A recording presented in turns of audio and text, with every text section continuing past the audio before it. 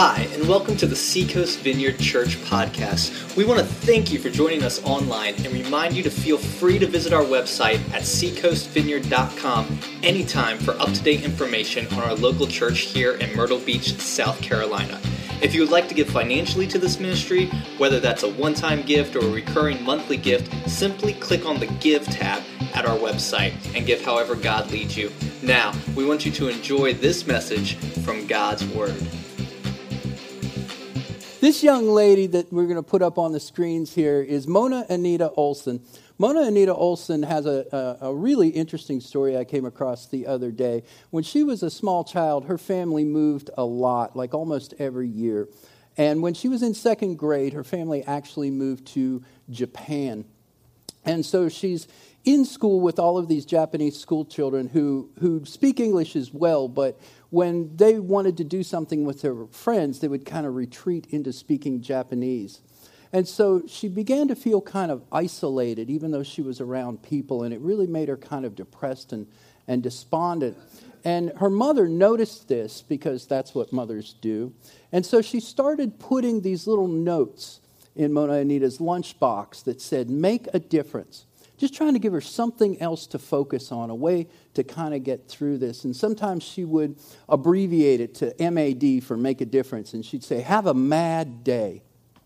And Mona Anita kind of, it helped her a lot. And so she never forgotten that phrase kind of, she carried it with her throughout life. And so as she went to college and actually became a Rhodes Scholar, studied overseas, did a lot of great research work, her friends and her colleagues knew that this phrase meant it very much to her.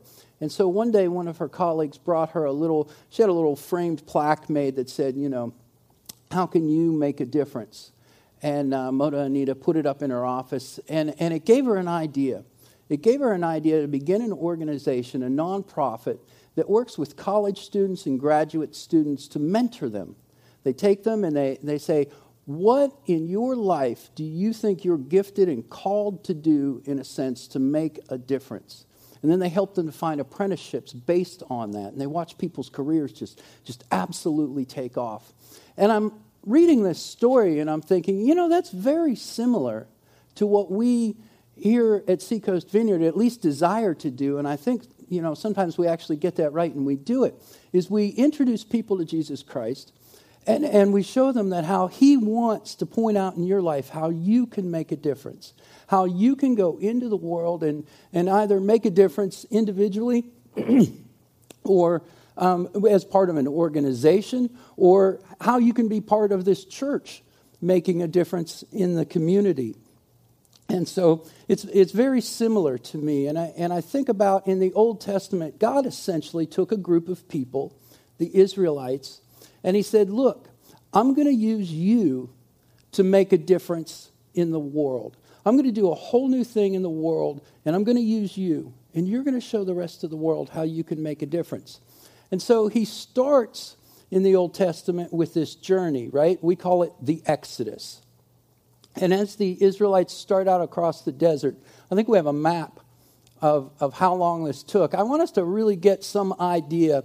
If you can see up there in the top left, where it's Egypt and where they begin, and they go down all the way to the bottom of the Sinai Peninsula and up and then down again and then over. Where we're going to pick up the story this morning is way over on that right-hand side. And so they've been walking for a considerable amount of time. We're talking years. And it's already cost them one generation. And the Israelites are not exactly, how shall we say, good travelers. Have you read the book? Yeah, they just have a habit of groaning and mumbling and complaining the whole time. Thank you, Doug.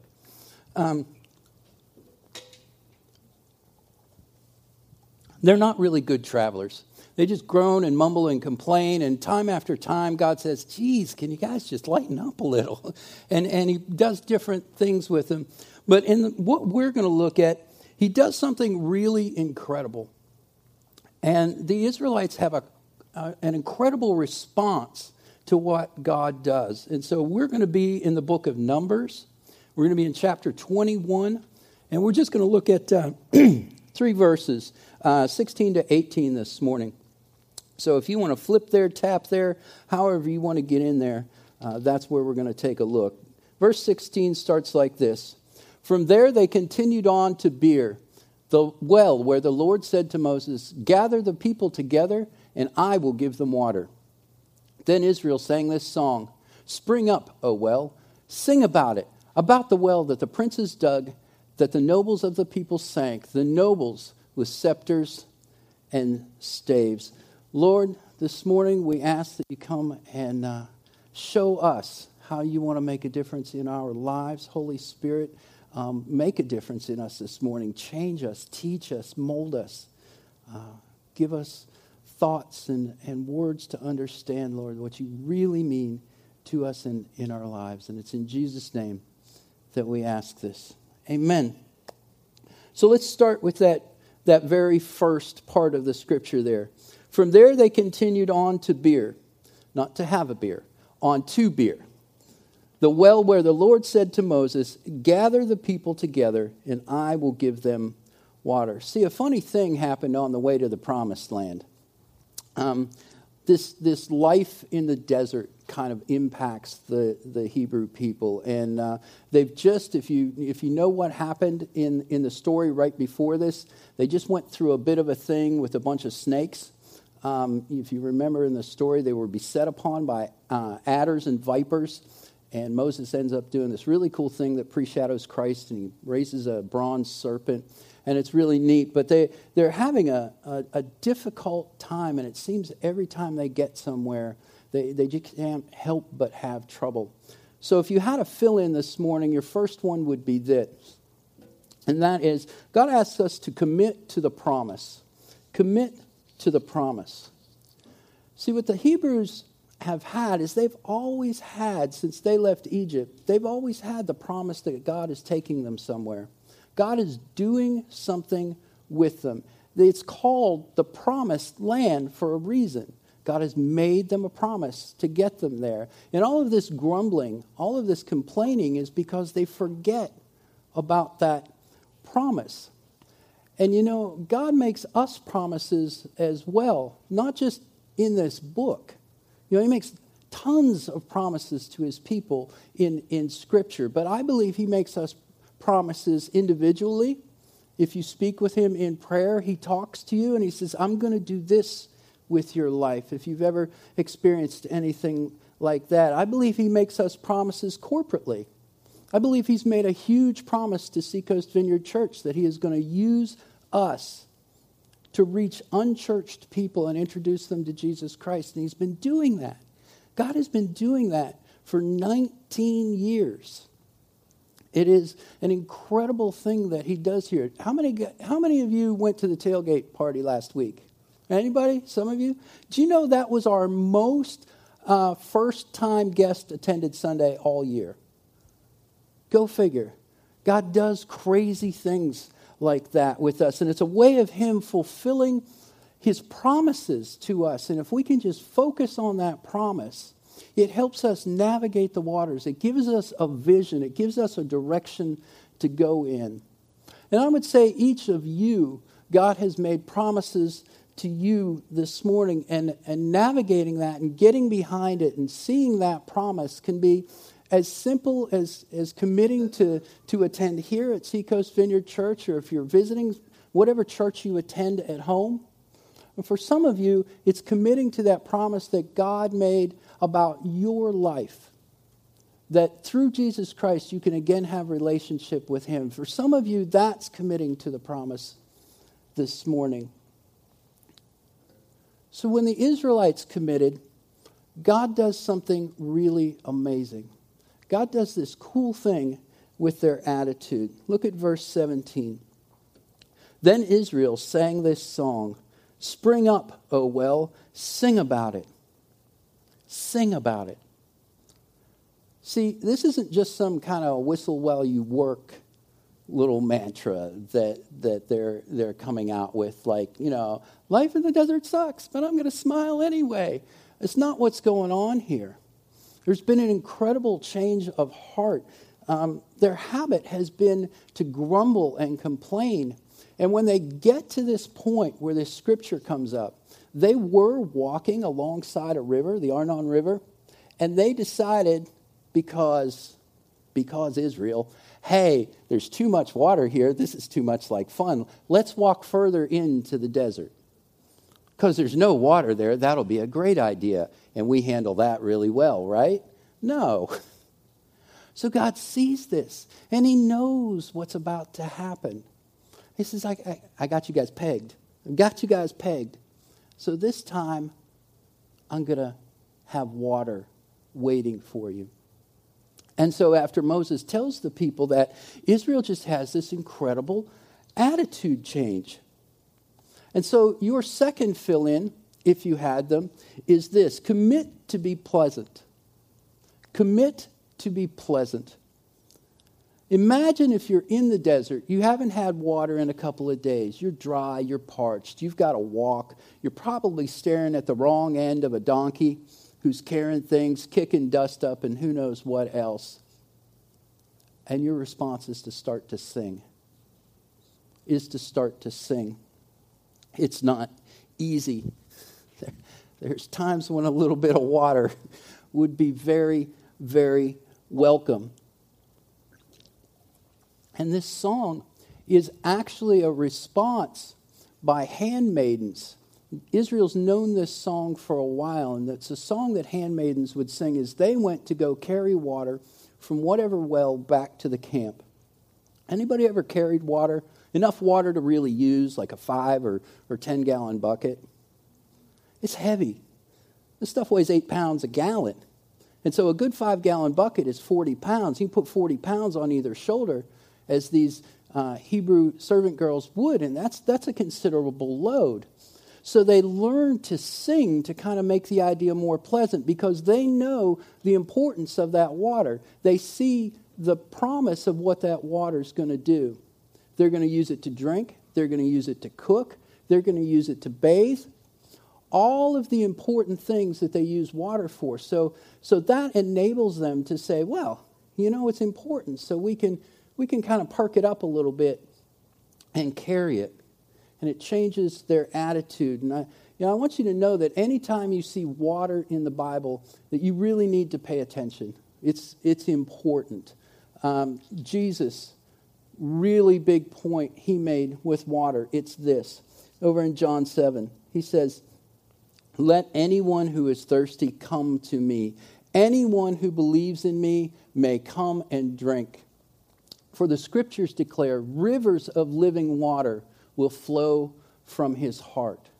Rivers of living water will flow from his heart. And so we always read that as literally, we can get our refreshment, we can get our water in Christ.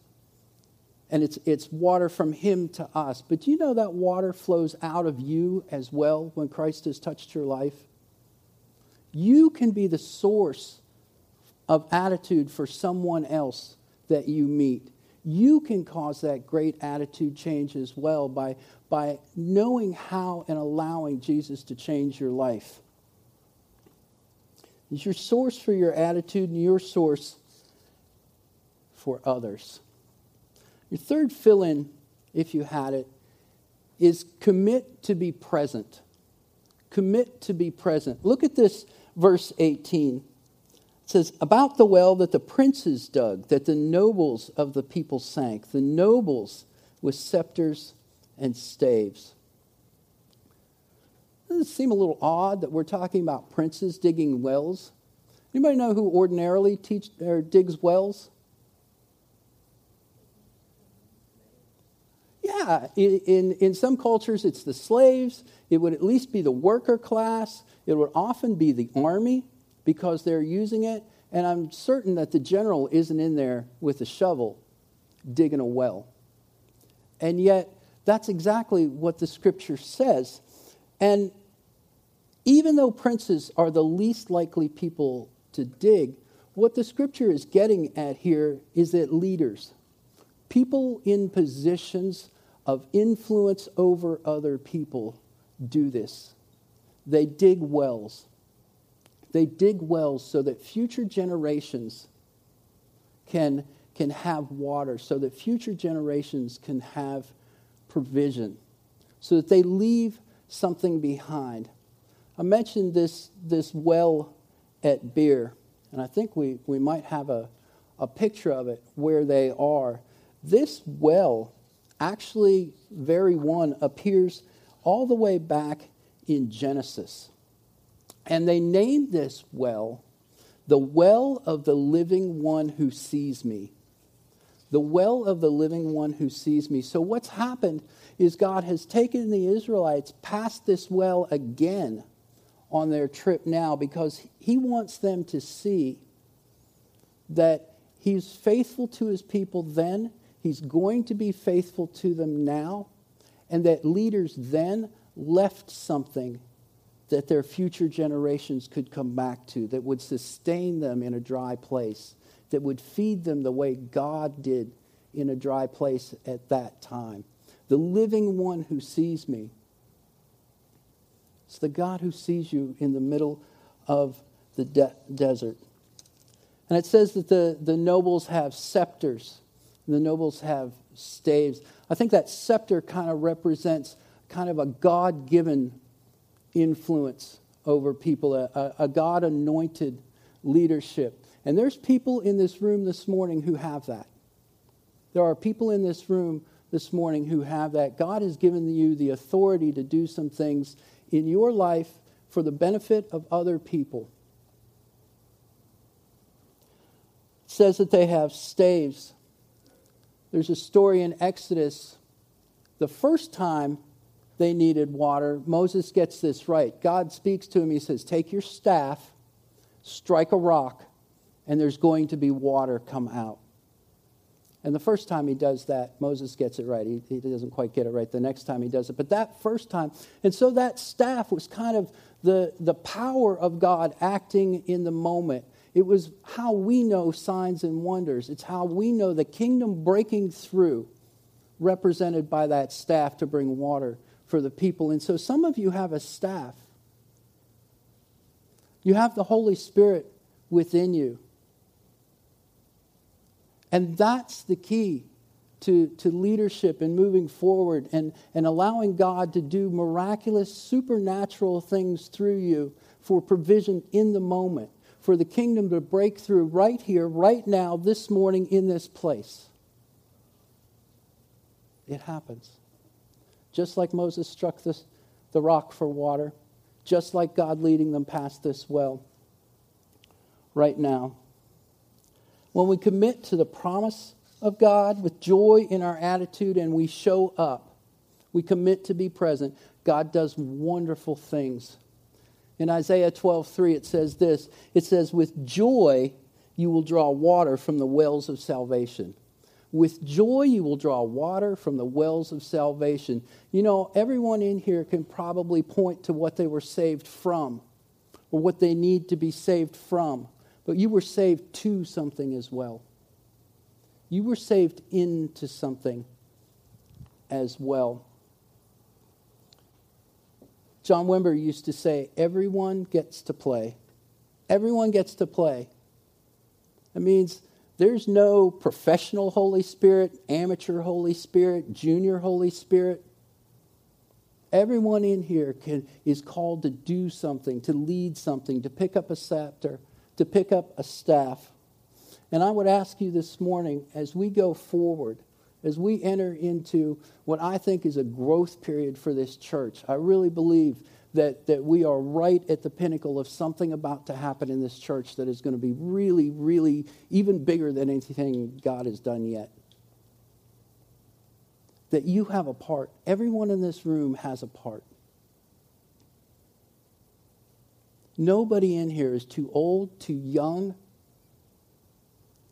too uneducated, too educated. Everyone in here has a part, and everyone in here has something to give the generation that's going to follow us. Let's pray.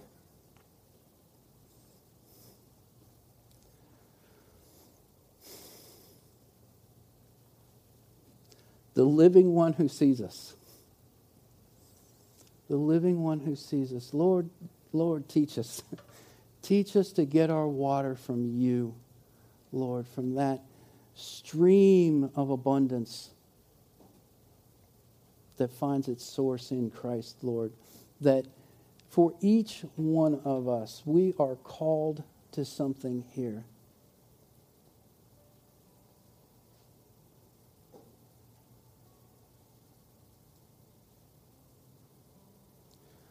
If you feel this morning, I just want to do this.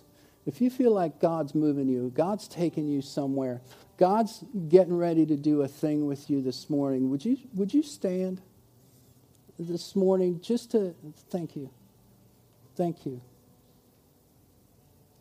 God, I believe you have a plan for each and every one of us, that you have things you want to call out in us for future generations, for the present generation. Lord, you have ways and means to bring your kingdom to the Grand Strand, Lord, and you're looking at the people in this room to do it. And so, Lord, I just want to pray for these people who feel you right now and are trying to respond, Lord, to your efforts to pull them forward, to call them out into something, Lord, to say you don't have to sit in the desert. Lord, I thank you for what you want to do here. I thank you for what you've done here in all of this time. We hope you enjoyed this week's podcast from Seacoast Vineyard Church in Myrtle Beach, South Carolina. We look forward to you joining us next time on iTunes or at our website, www.seacoastvineyard.com.